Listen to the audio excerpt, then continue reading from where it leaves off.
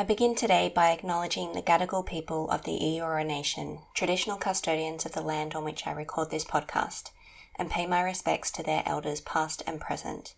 I extend that respect to Aboriginal and Torres Strait Islander people listening today. Aboriginal and Torres Strait Islander peoples have an intrinsic connection to this land and have cared for country for over 60,000 years, with their way of life having been devastated by colonisation.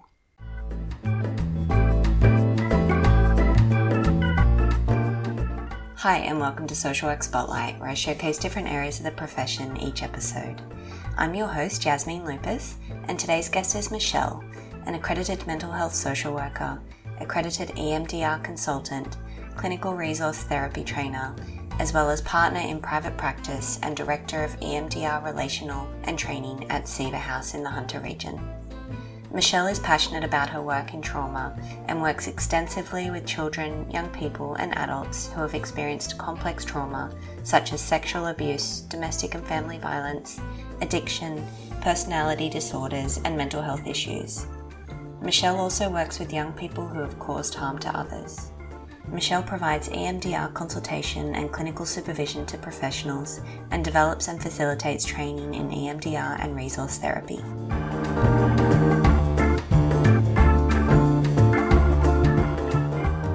Thank you, Michele, for coming onto the podcast. It's really lovely to meet with you today, and I'm excited to have a chat with you about your experience in social work so far. Thank you, Yasmin. Thank you for inviting me as well. I'd love to talk first about when you began in social work and what got you into the profession in the first place. Yeah, okay. So I was a single mother. So I was a mature age student when I went to university, working as a teacher's aide, and I was going to be a teacher. And one of the teachers at the school I was working in said, you should be a social worker, instead of going into teaching. And my experience of social workers was that they weren't very nice people. So my parents died when I was 10 and I was raised in an orphanage, so in a children's home. So social workers back in the 70s weren't very nice people. And so when he said I should be a social worker, I sort of laughed and went, I don't think so. And he said, no, you're always advocating for the kids. Go home and have a look at the course and the curriculum. And he said, you'd make a great social worker. So I went, okay. So I went back home and looked and went, oh, yeah, actually that looks okay. And that's what led me into the field of social work. I still didn't know what I wanted to do as a social worker. Didn't know if I wanted to work in child protection or didn't think about being a therapist, to be honest, way back then. But yeah, that's what got me in and I loved it. And 4 years later, I came out and went into case management in early intervention. And before that, I'd done a little bit of a stint in Centrelink. Didn't like that. Didn't last very long in Centrelink. So that wasn't certainly for me. But yeah, went into case management and just working with families with domestic violence and mental health and drug and alcohol issues. But that was my first job out of university. Yeah, I loved it. So it was the right degree for me. Yeah. And what was the adjustment period like for you then, having gone from being a teacher's aide to going back to study, having the kids? How did you get through all that? Yeah, well, I was working from home as well. So I was a potter. So I was a teacher's aide as well as doing pottery and selling at markets. So there was a lot of late nights, waking up at 3:00 in the morning with a laptop on my lap. I did my degree by distance ed. So I did it through Charles Sturt University. And every semester I would have to go down for a week's residential school, which was actually quite a lot of fun. But yeah, I didn't find it's interesting because I always had this, I was a ward of the state, and being a child from that sort of background, I thought university was for different people. So I was actually quite surprised that it wasn't as hard as I thought it was going to be, that it was actually quite enjoyable. And I really did love it. So I didn't struggle at university. So it wasn't really a struggle. There were late nights because I did it full time as well as working, but I didn't struggle with the subjects or the work. Do you think that's got a lot to do with the teachers, the lecturers that you had at the time? Yes, I really liked Charles Sturt University because all the lecturers were still practicing. So they all still worked. So they worked at the uni, so they were academics, but they also were still working in the field. And so they were really engaged with what we did. Yeah. And was there one that stood out for you? I think they all stood out for me for different reasons. I mean, the course coordinator was lovely.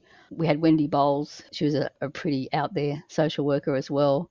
She was very passionate and she was very alternative as well, even though she lived on a farm Charles Sturt Uni was down in Wagga Wagga, and she lived on a farm, and that's so she was quite farmy, but she was also really alternative. And yeah, I really liked her. And she told stories of in the 1970s she worked in the Cross as a social worker and things Wow. like that. So yeah. Amazing. And what were your placements then? So my first placement was in Centrelink. I had a placement there. That should have told me not to go back there, but it didn't. And then my second placement was actually where I got a job, was actually with Brighter Futures. So that was my final placement. And that's actually, they offered me a job while I was doing my final placement there. Okay. So I didn't even, so I stepped straight out of finishing uni, straight into a full-time case management job, which was quite good. Yeah, so you kind of already knew what to expect to a certain degree, but it then still is always a bit of an adjustment of I'm no longer a student, I've got more expectations Yeah. now. Yeah, for sure. And I was also a sole worker, so they placed me in an office by myself inside another NGO. But I was very comfortable by then. I had really good mentors. I had really good social workers around me that were working there as well. I was given a lot of, I suppose, freedom as well in my placement because it was a fourth year placement as well. So I was given a lot of freedom in the work that I did.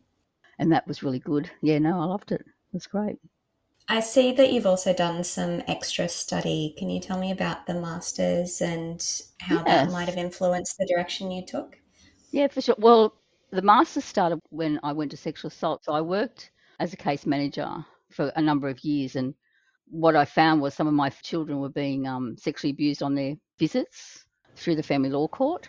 And that sort of gave me a passion for that sort of work. So I wanted to get into that work. So I was very lucky. I applied for a job in New South Wales Health as a sexual assault worker. They train you then extensively. You do lots of intense training to become a therapist, like a counsellor, to do that work. So it was when I first started that job in New South Wales Health. I was there for about a year, and then I decided to do my master's in social work of advanced practice. And then I was very lucky because I also did a part of it with the police university at Bathurst, doing a couple of subjects on deviant behaviour as well, because that really interested me working in sexual assault. So that was quite good. I enjoyed that as well. And the major was in mental health. So I majored in mental health in my master's because that's what I was seeing was impacting a lot on the children's neglect and also the capacity to protect as well. So when someone's suffering significant mental health, there's attachment ruptures within the family, which then also allow other people to come in because the kids are vulnerable, the non-offending parent is vulnerable, and so it just makes kids more exposed to that. So I was really interested in that as well. Mm. It sounds as though you were predominantly interested in working with younger people, but that exposes you to working with older people as well. Yeah, yeah, Yeah. yeah. You can't work with kids just on their own because they don't stand alone there, and it's not their responsibility. So you invariably work with all of them. But in sexual assault, we only work with the victims. We don't work with what's called the significant others very often unless we have capacity. But my clients were adults, children, and adolescents. So the majority of them had suffered child sexual assault. Some of them were adult victims, but the majority of them were child sexual assaults. And then I had the children that were recent victims and adolescents as well. Mm-hmm. And were the services set up separately for younger people versus older people, or were they kind of all thrown in together No, and treated the training same? together. So I worked up in the Upper Hunter. So once again, I was a sole worker up there. Mm. And the Upper Hunter is so it was an hour and a half's drive of a morning and an hour and a half's Wow. drive of an afternoon to get home, which I thought was quite good. It sort of gave me a bit of separation. I could listen to podcasts and do some mindfulness on the way home. But I was a sole worker up there. So in a rural area, there's not many services. My team was based in Newcastle.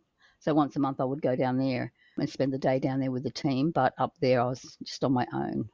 You're not even part of the social work team up there. You are a different stream. You are come under violence and prevention stream.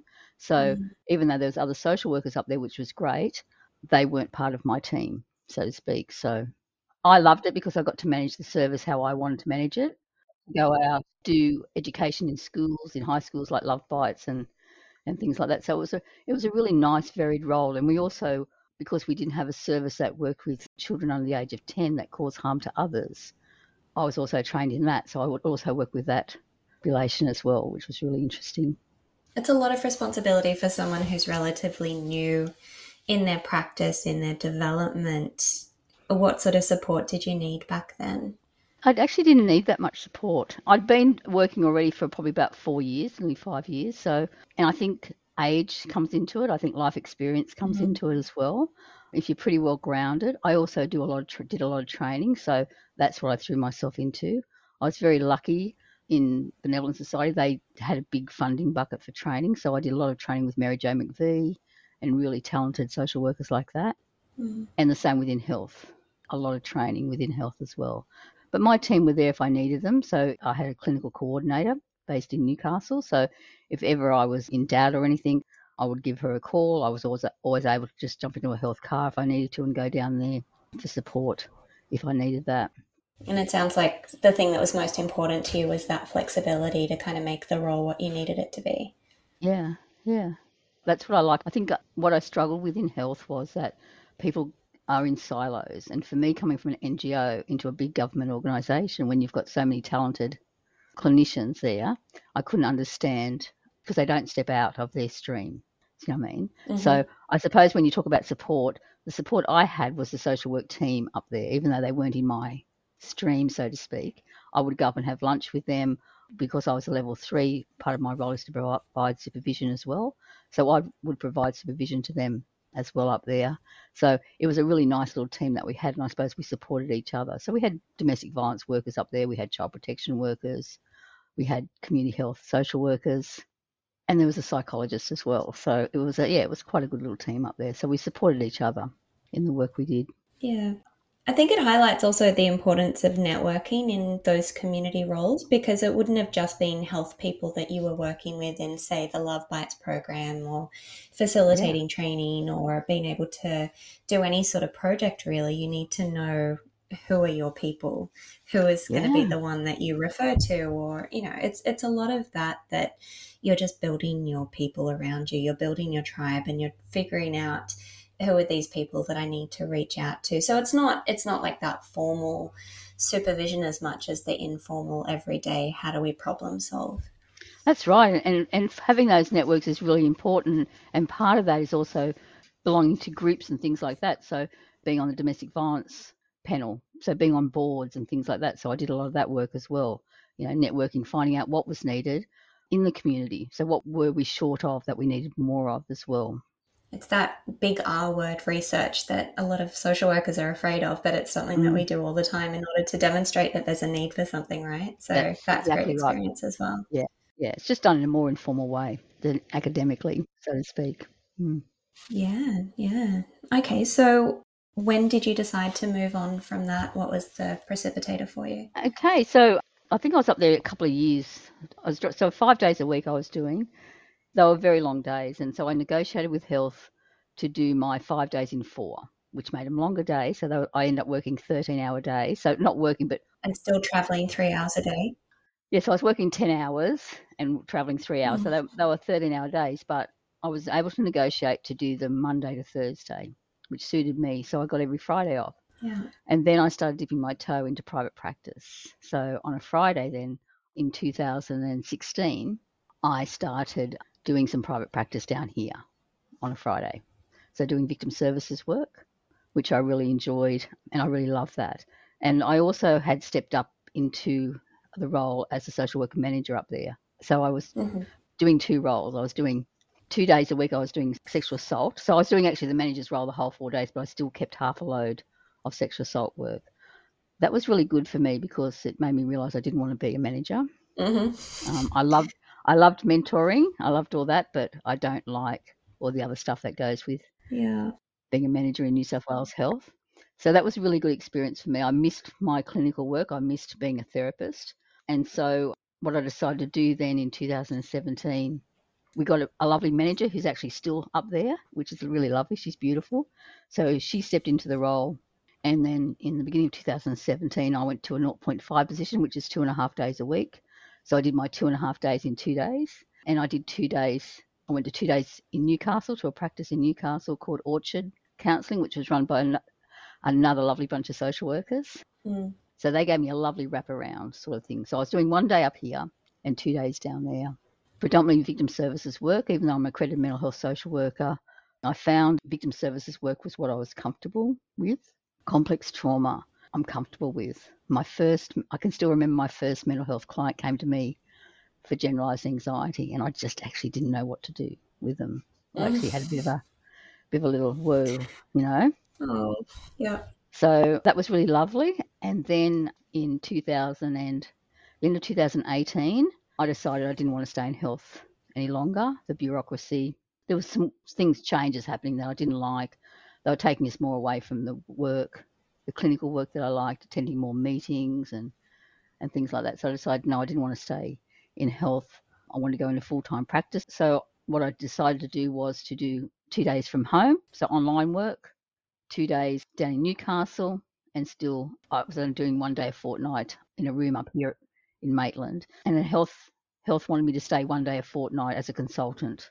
So just 1 day a fortnight I would just go up there doing consultancy work, supervision, that sort of stuff, and just sort of supporting the manager as well.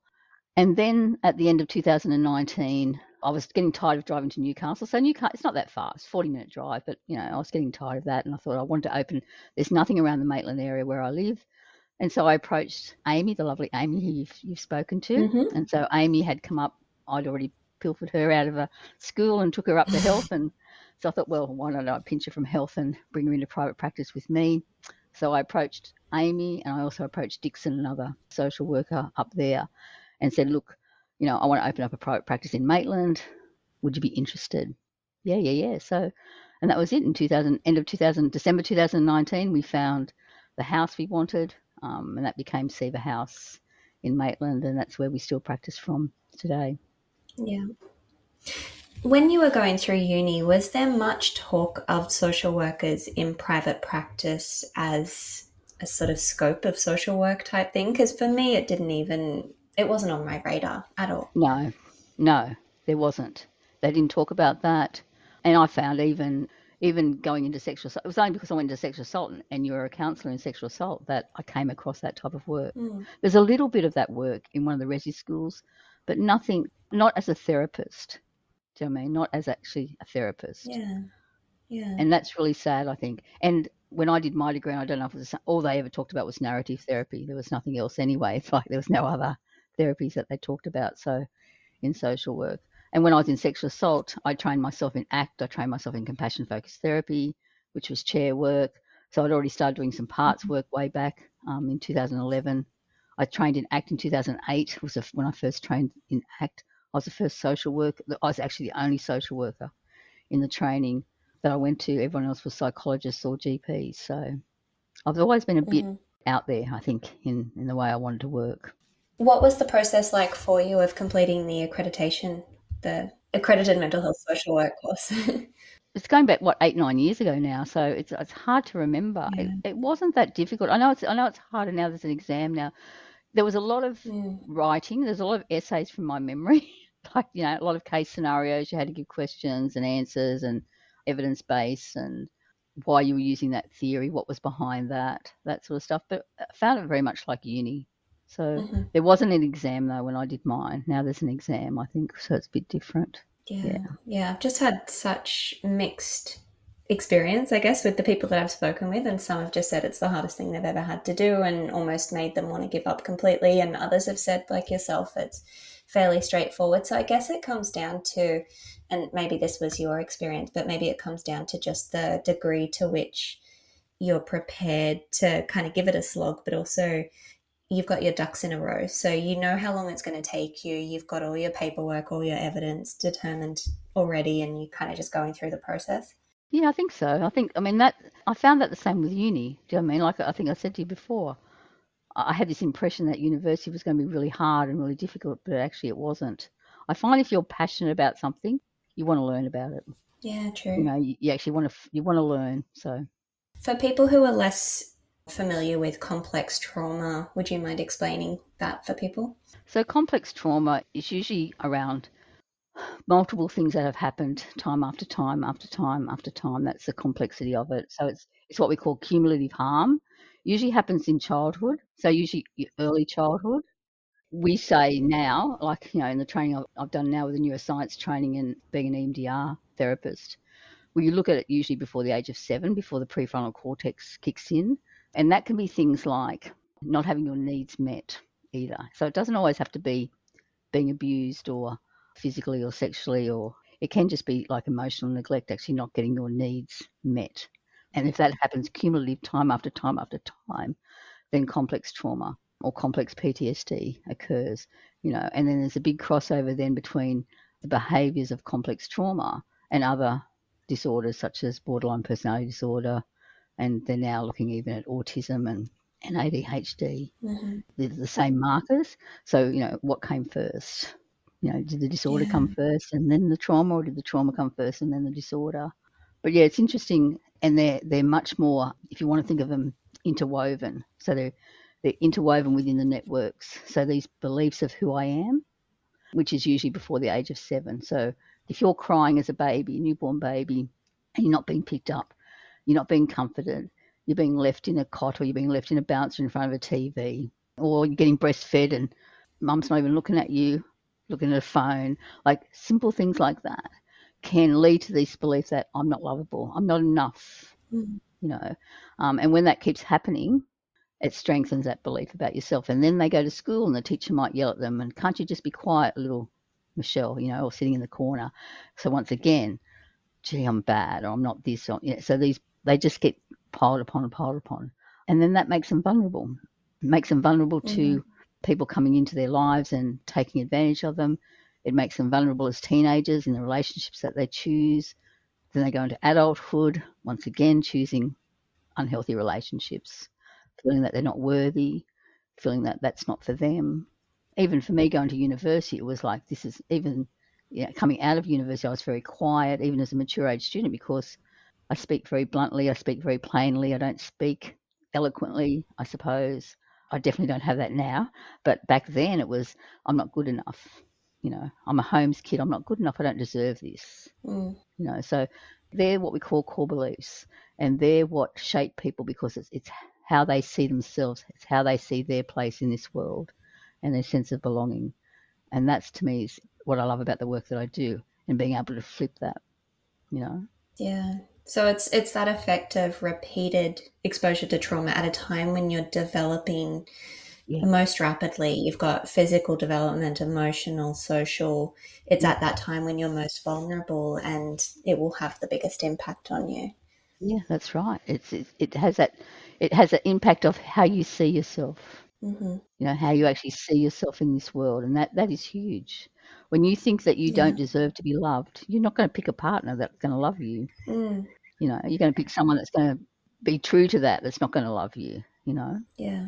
And then, if you haven't had those formative experiences of being parented in a healthy way, how do you then know how to parent? You're not born with this knowledge. We learn it. So then that's passed on. Do you know what I mean? And that's when and then we can bring in epigenetics into that, which is, how trauma is passed on, coded on the myelin of the cells, and then we have collective trauma. We look at our First Nations people here. That's collective trauma, the story that's carried on. Yeah. That we just continue to perpetuate. Yeah. Yep, that's exactly right. Yeah. So attachment, that's what I love about attachment, is when we look at things through an attachment lens, because attachment is so important, because of being mammals, being, and this is primitive stuff. This is not because we're human or because we're highly intelligent, or it's because we're mammals and we need attachment, and if our birth parents reject us, if our biological parents reject us, well then, wow, how bad must we be? They don't even want me, So yeah. I was looking at some of the work that you've done while I was gently stalking you. And I saw that you've done some work, and maybe you're continuing to do work with young people who harm others, and that you were approaching that from a non-judgmental perspective. And I wrote down a little question mark of how do you manage to keep a non-judgmental perspective? But what you've just said perfectly eloquently is that you're seeing it from that perspective of trauma, from that complex trauma lens. And you've seen how they've gotten to this point because of all the experience that they've brought to where they are now. So it's not about what you've done. It's about what's led you to this point. That's right. Am I getting that? That's right. What's happened to you? Yeah. And the sad thing is, for our programs, here and I can only talk about New South. So when I'm talking, it's only about New South Wales. I can't talk about other states. But here are programs that work with young people who've caused harm to others. And these programs will only work with them if there's been no charges laid.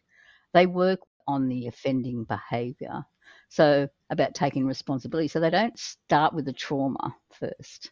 They work with the offending behaviour first. Take responsibility. My belief is, how can they take responsibility for something when all that trauma is still underneath? You have to work on the trauma first. You have to get underneath, work on that trauma so they understand why they did what they did. And then you work on the behaviour and then you'll get the responsibility. So I think they've got it wrong. I think they need to work on the trauma first, and that's what I do. And I even work with some adults, which if you had told me back in 2011 or something that I would be working with perpetrators of child abuse, and I'm talking about adult offenders now that have served time in jail, because back then I just wanted to put them on an island, surround it with sharks and give them no food. So that was how I wanted to deal with them. But first of all, doing compassion focused therapy sort of started to change my mind. And then becoming a parts therapist also helped me see that it's just a part of them.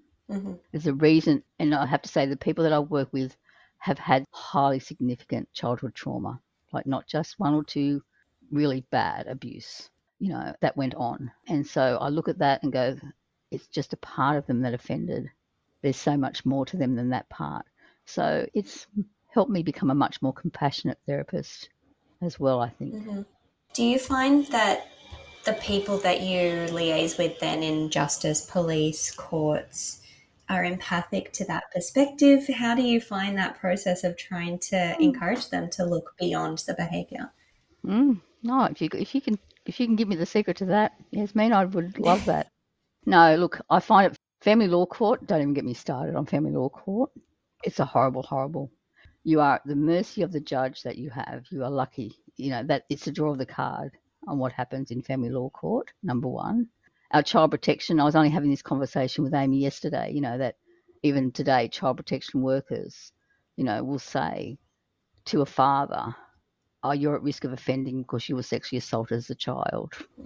They still have that belief, do you mean, that because you were sexually assaulted as a child that you're going to offend. That's the myth.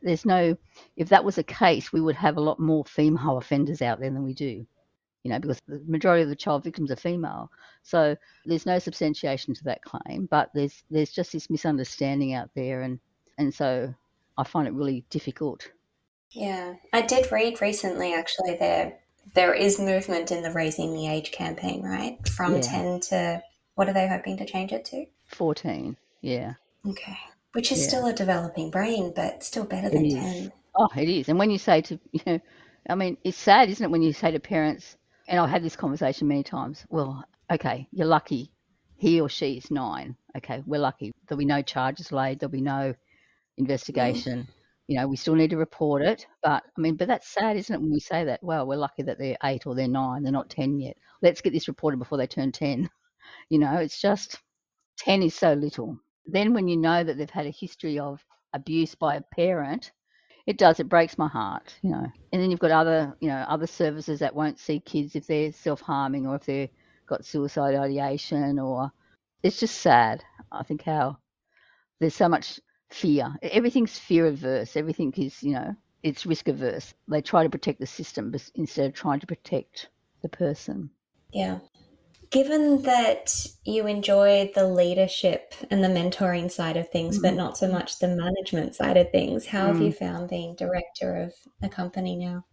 Yeah, well, it's good because it's small. It's only small, so that's good. And what I love about, so the mentoring and that I get still by providing supervision and consultation. So I love that, And with SEVA, the therapists that come and work under SEVA, they come in under their own power. We're there for them, and we give them referrals, but it's up to them how much they want to work, how many clients they want to see, what sort of work they want to do. It's more or less their practice. They're just practicing under our banner, so to speak. And so I find that really liberating as well. Yeah. And what support do you receive now? We support each other. I have 2 consultants, like supervisors. I have an EMDR supervisor and I have an ACT supervisor, which is really good because I'm still an ACT therapist and compassion focused therapist as well as being an EMDR therapist. So yeah. But yeah, we support each other. So every month, so the partners of Siva House, we have a meeting. Ours is at the pub, which is really nice.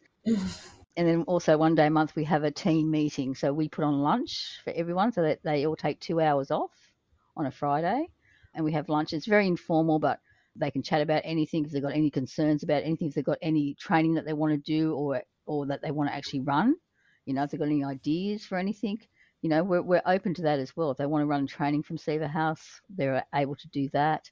If they want to take their practice, we're very lucky. We've got beautiful grounds. We've got a pool. Clients get in the pool. If they want to have a session in the pool, they're able to do that. They're able to do yoga. We've got beautiful cabana outside if they want to do movement practice. We have handball and things like that, trampolines and all those crazy things. So Public liability insurance, hopefully. I wasn't even thinking about that, but yeah, every room has a boxing bag in it as well. So Yeah. yeah, it's pretty good. Amazing. It sounds like a really welcoming, safe space, which is what you would have intended. It's a really lovely space, and we have really lovely clinicians. I have one of the therapists that's there, Kathy. We went to uni together, so we would travel down to res school together. So she's seen my boy now is nearly 30 years of age. He'll be 30 in, I think, 12 days or something. She's seen him grow since he was 7, so she's been around for a long time. Yeah, so it's lovely. She still works in sexual assault. She only works 2 days a week at SEVA, and the other 3 days she's still in sexual assault. She hasn't made the jump yet. I keep trying to encourage her to make the full leap out of health, but we'll get there. Other than that education piece and trying to really hit home to other professions, other settings around the effects of trauma and trying to support people within your role, what do you find most challenging? What are you really working hard on to get through to people? Courage. Have the courage to understand that, once again, it's this fear of causing harm. I have a little motto that I say to myself, and something that I've told all the others quite often. Our clients show us so much courage when they come and see us. We have to have the same courage to take them where they need to go. So that to me is a thing. Courage, get out there and do the training, always keep learning, because things change very, very quickly. And do what you love. Don't do something because you think it's the right thing to do or because it's the flavour of the month or, do something that you're passionate about. If you're passionate about dementia, go into dementia. Like, you do what you're passionate. I mean, it doesn't sound very flavoursome, but if you're passionate about it, do it. Yeah. Follow your heart and have good support. Have regular supervision. They're the things I'm always encouraging with the guys at SEVA, but also all my own supervisees that I see as well, is to be passionate, ask questions, get the support if you need it. Don't be scared to ask for help either. So my supervisees all know that they can just flick me an email. If they want to know something, they don't have to wait till their next consult. They can just flick me an email, and when I get time, I'll get back to them with the answer or any resources that they need. Because I don't want them to hold off for a month waiting to hear from me. And the other thing is as well that I'm always encouraging people is to be really creative in your work. Be really creative in your work.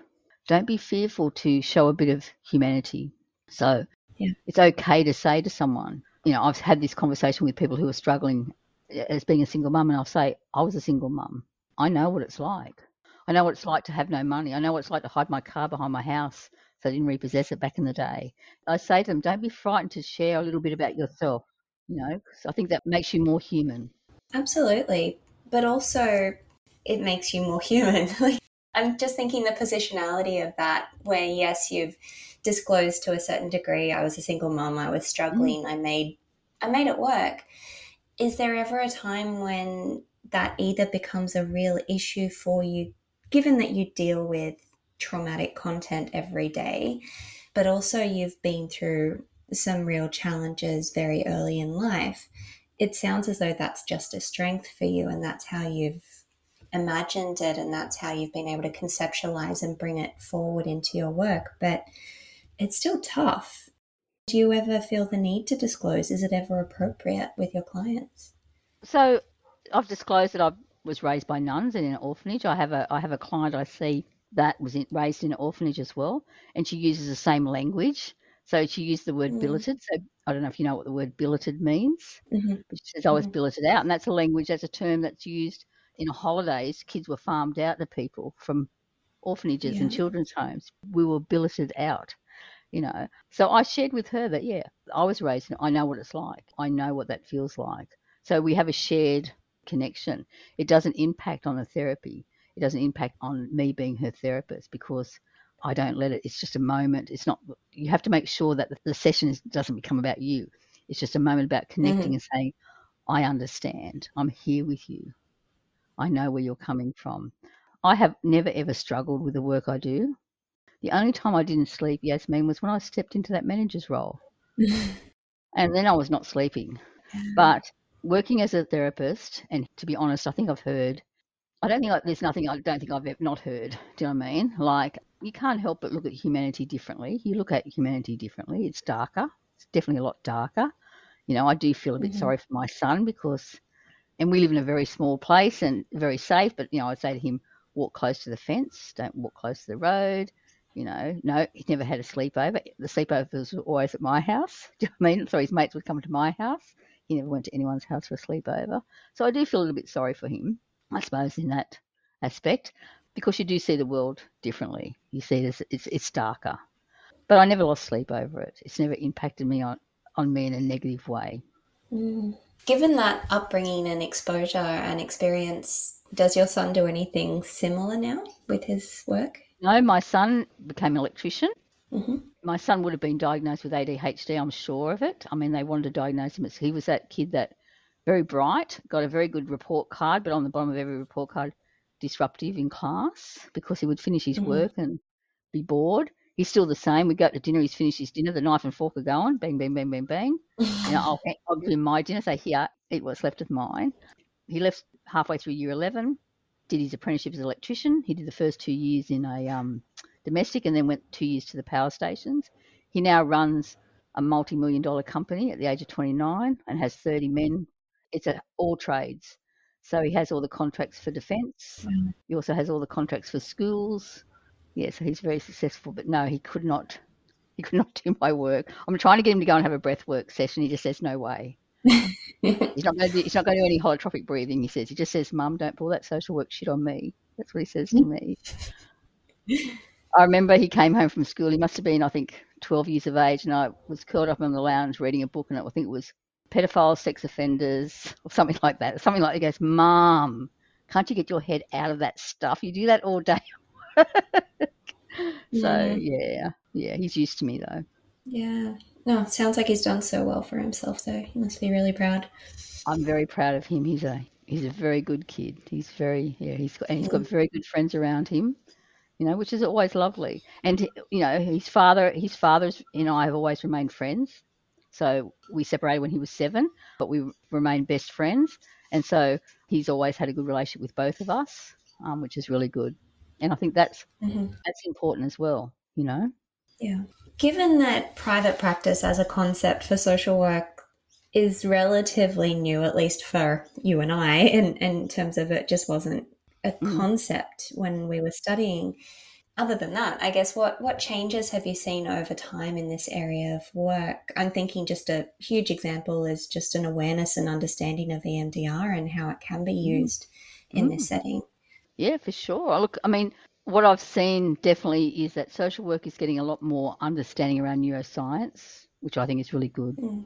So we've always had big hearts and we've always been able to look at things holistically, taking the wide lens, which I think is really important. Whereas psychology's always been more narrowed on the person, what's wrong with you? Do you know what I mean? Looking, whereas we've looked at the environment and the stuff around, that much more expanded level, but not so much. We didn't look at the neuroscience. We didn't look at polyvagal. We didn't look at the biology stuff. I think now we are, which I think is really good. So that's really important. And I think psychology now is getting more heart. That's the way that I see it. So I see that actually two disciplines are actually coming closer together, Mhm. which I think is good because there's good in both. EMDR, I trained in EMDR back in end of 2015, the beginning of 2016. I think I was, if not the only, one of the only EMDR therapists in Hunter Health that was trained in EMDR. Right. So, and when I did it, there was once again, no. I mean, even as I said in ACT, social workers just didn't do it. ASW did not give any trainings in ACT or EMDR or anything. They do now, but they didn't back then, you know. Yeah. And parts work is another one, you know, being trained in either ego states or resource therapy or IFS. You know, parts work is really important in the work. And then understanding the somatic work, understanding the polyvagal, understanding the vagus nerve and how that responds once again as an animal, you know, and looking at things through an attachment lens, understanding how important attachment is. You know, Gabor Mate does some beautiful work. He's an amazing clinician. He's got some great books out on addiction, In the Realms of Hungry Ghosts, which, you know, is one of the first books I read around addiction. It changed my way of how I looked at people with addiction. I'm looking at authenticity versus attachment. You know, you look at that, how if you're too much for your parents, so say you're a child that is highly sensitive and emotional and your parents keep shutting you down, you have to keep your attachment with your parents to keep alive. So you're going to give up that authenticity of who you are to keep that attachment. I mean, how sad is that, that you give up who you are just to keep that attachment? So I think it's a really exciting time to be a therapist, and I think it's a really exciting time to be a social worker. Social workers are getting a lot better name out there, which I think is really good. We have a couple of paediatricians that have been referring to me since I was down in Newcastle, and they will only refer to accredited mental health social workers because we look at things through an attachment lens. I wonder if a better question then might be, what changes would you like to see in this area if you had your magic wand? Changes would I like to see? If I had my magic wand, what would I like to see? I would like to see, and people won't probably like what I'm going to say, I would like to see registration, and probably social workers won't like that. I would like us to be more accountable. And I know APRA, I'm not saying that we have to come under APRA, because APRA, I provide consultation to a lot of psychologists, and there's a lot of fear that runs through them from APRA, which I didn't realise until I did that. So it's not about that. It's just about, I think there should be more accountability for social workers. When I look at government institutions like health, there is no, so you can have a level 3 social worker there. They don't have to keep training. They don't have to be a member of the ASW. They don't have to keep training. You can have social workers there that haven't trained for 20 years. That's dangerous to me. So I would like to see that tightened up, you know, whether or not you have to be a member of ASW, and same with us as accredited mental health social workers. We have to do so many points, you know, professional development every year. I think that should be done. I think we need to take back our name. So instead of just people saying they're social workers because they haven't even done the social work degree, but they call themselves social workers, you know, that irks me a little bit when you've done 6 years of uni, 4 years bachelor, 2 years masters. So I think we need to take that back. I think also to be proud of our core values, because that's what I think about being a social worker to me is, number one, the social justice part of it, but also I think one of the best ones we have is the self-determination. So our clients' right to self-determination, even if we don't agree with them. So even if, you know, that mother wants to stay in that domestic violence relationship, that's her choice. We give her all the information, the impact on the children, that she even may lose the children, all that stuff. We give her all that, but she still chooses to stay in that relationship. We respect that, because that is one of our core values, you know. I think that's what sets us apart. It's that dignity of risk. It is. It sets us apart. It's not this, we know what's best for you, you know, which is some helping professions have this, we know what's best for you, you do as what I say. Yeah. You know, and I think that's what sets us apart, and that's what makes me proud to be a social worker, is our core values and our social justice. But I think we do need to have some registration. Yeah. That's a good segue then to training. What are you working on? What's coming up for you? Okay, so we've just delivered our first training. So both Amy and myself have created a model called Relational Integrative EMDR. So it's a mixture of, incorporates attachment informed EMDR. So it's a different way of working EMDR. It's where we go back and repair the ruptures in attachment. And so it has attachment EMDR. It has resource therapy in it, which is parts work. We have, because we're both clinical resource therapist trainers. And it also has somatic polyvagal work. So noticing what's happening in the body, working very somatically instead of left brain. We work very right brained, so very somatically. That's where we try to keep our clients in the right brain if we can, because the left brain will tell you what it wants you to hear, whereas the body doesn't hide it. The body can't hide it. So that's where we try to work. And so we've just delivered our first, I think 3 weeks ago, at the beginning of November we did it, a 3-week training retreat, and we incorporated a holotropic breathwork session on the first day for the therapists, and that was amazing. Absolutely really amazing, because it just opened up their own stuff, which then allowed them to be more open to learning as well. And everyone was barefoot just about for the whole 3 days. There was lots of outside mindfulness practice, lots of experiential training as well, lots of demonstrations and pracs. So it was a really great, went better than what we thought it would. The food was also amazing. So it was here in the Hunter Valley in a beautiful place called Kirkton Park. And it was so lovely that we've already got, there was 21 participants, and that was part one, and 10 have already signed up for part two, which is not till June. And yeah, it was amazing. So we're really excited about that. So we've already got part one and part two booked in, 2 lots next year. We've also going to be doing some clinical resource therapy training, which is the parts work training. We've got that booked in. And then I'm developing a basic MDR training. So that means once that gets passed by MDRA, that means I can be an accredited MDR and teach basic MDR as well. So that's quite a lengthy process, but I'm taking 4 to 5 weeks off over Christmas to get both part one and part two done and submitted, and hopefully be approved, hopefully by June, I'm hoping, and then roll that out as well. That's amazing. Yeah, loving it. And I can imagine that sort of thing gives you energy, right? Yes, it's hard work to develop and then to facilitate, but the feedback that you must get from the participants must be incredible. Yeah, it was. And it was actually really enjoyable developing. I didn't think it'd be that much fun, but it was actually a lot of fun. And Amy and I work very well together. We bounce off each other. And we've also got Ben as well, he's a clin psych at Seaver House. He's also a clinical resource therapist trainer. So we're bringing him into our training as well now. And he's really good as well. So yeah, lots of good stuff's happening. We're really excited about 2024. It's going to be quite busy, but it's exciting stuff. Yeah. Yeah. Incredible. Well, send through any links that you've got and I can pop them in the show notes and people can go off and have a look. Yeah, lovely. Yeah. Love to do that. In addition, if people are interested in knowing more about the work that you do or the approaches that you use, where would you direct them? You've already mentioned Gabor Mate. Yes, we also do a live demonstration called Fish Bowls, MDR in a fishbowl. We've been doing them for 2 years now. Before they were only for EMDR therapists and you had to pay. But what both Amy and I decided that next year we were just going to open them up for free, and that anyone's welcome. Anyone that's got an interest in EMDR and how it may work is welcome to come and have a look. So there's going to be 6 workshops next year. The January one's already booked out. We're opening them up to 60 people. We thought 60 people would be enough for us. That's a lot. January one's already booked out. But there's one in March, and I'll definitely give you the link to that one as well. So I would say go and have a look at that one. Go and read some stuff on polyvagal. Gabor Mate, the authenticity versus attachment. He's got lots of YouTube videos.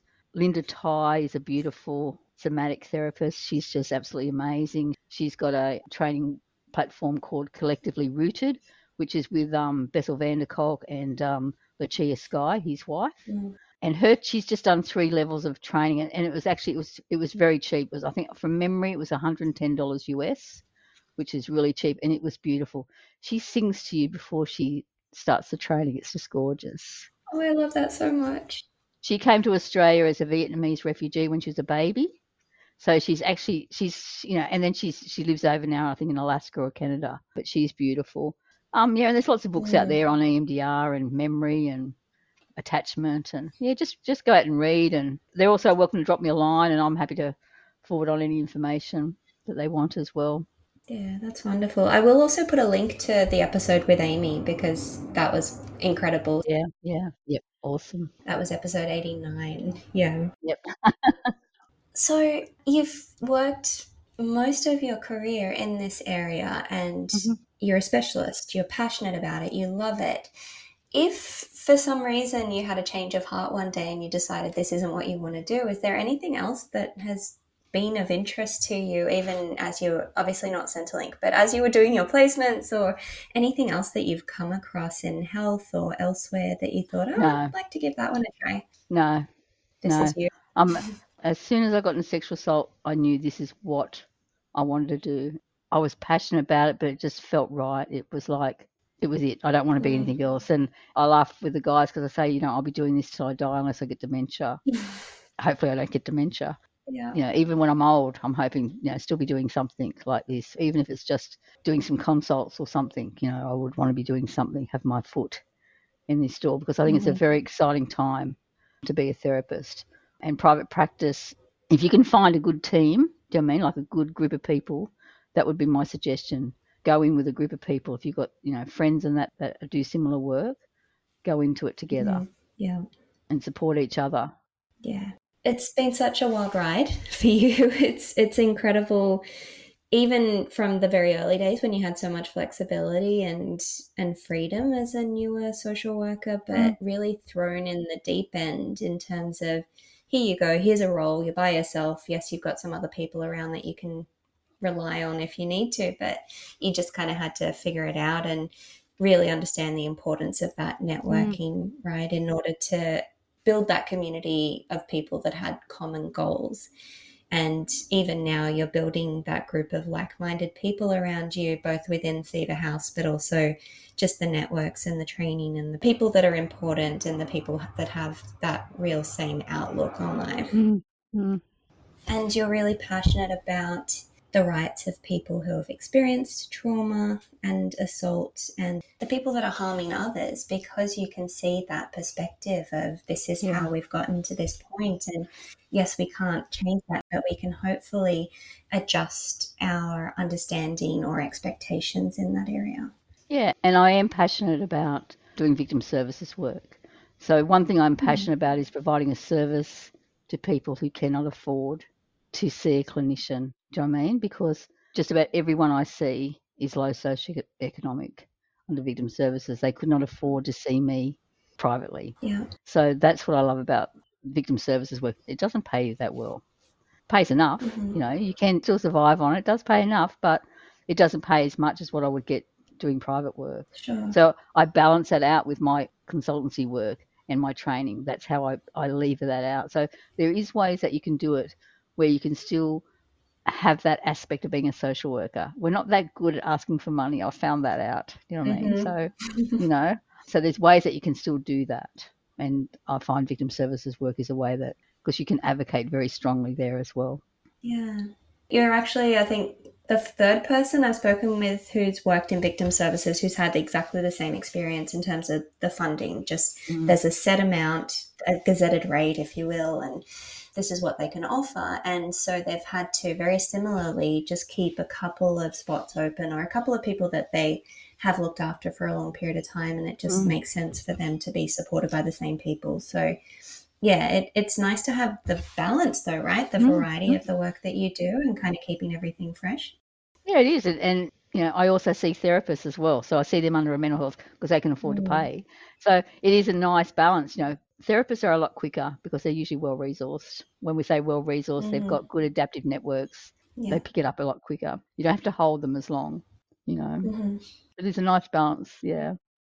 Yeah, it sounds so fulfilling, and just being really genuine in the work that you're doing and allowing space for vulnerability for yourself, your clients, the people that you consult with, and being able to build on the transferability of EMDR for social workplaces, which is really important. Yeah, it's lovely. I'm very lucky that I do what I do.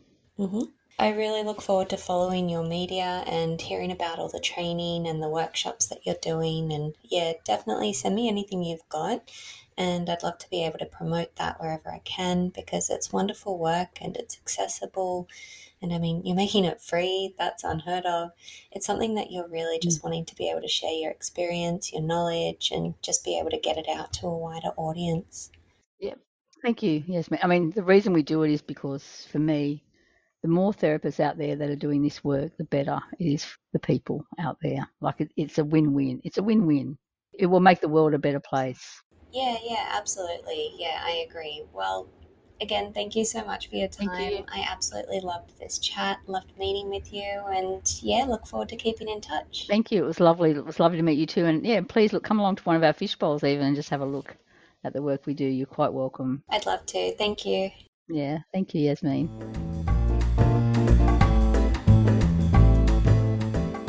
Thanks for joining me this week. If you would like to continue this discussion or ask anything of either myself or Michelle, please visit my Anchor page at anchor.fm/socialworkspotlight. You can find me on Facebook, Instagram and Twitter, or you can email swspotlightpodcast@gmail.com. I'd love to hear from you. Please also let me know if there is a particular topic you'd like discussed, or if you or another person you know would like to be featured on the show. Next episode's guest is Sharon, who has worked as a caseworker, group work coordinator, child and family counsellor, and primary school counsellor, and is now an accredited mental health social worker in private practice. She provides supervision to other social workers and students, is trained as a systemic couple and family therapist, and facilitates both standard and youth mental health first aid training. I release a new episode every 2 weeks. Please subscribe to my podcast so you're notified when this next episode is available. See you next time.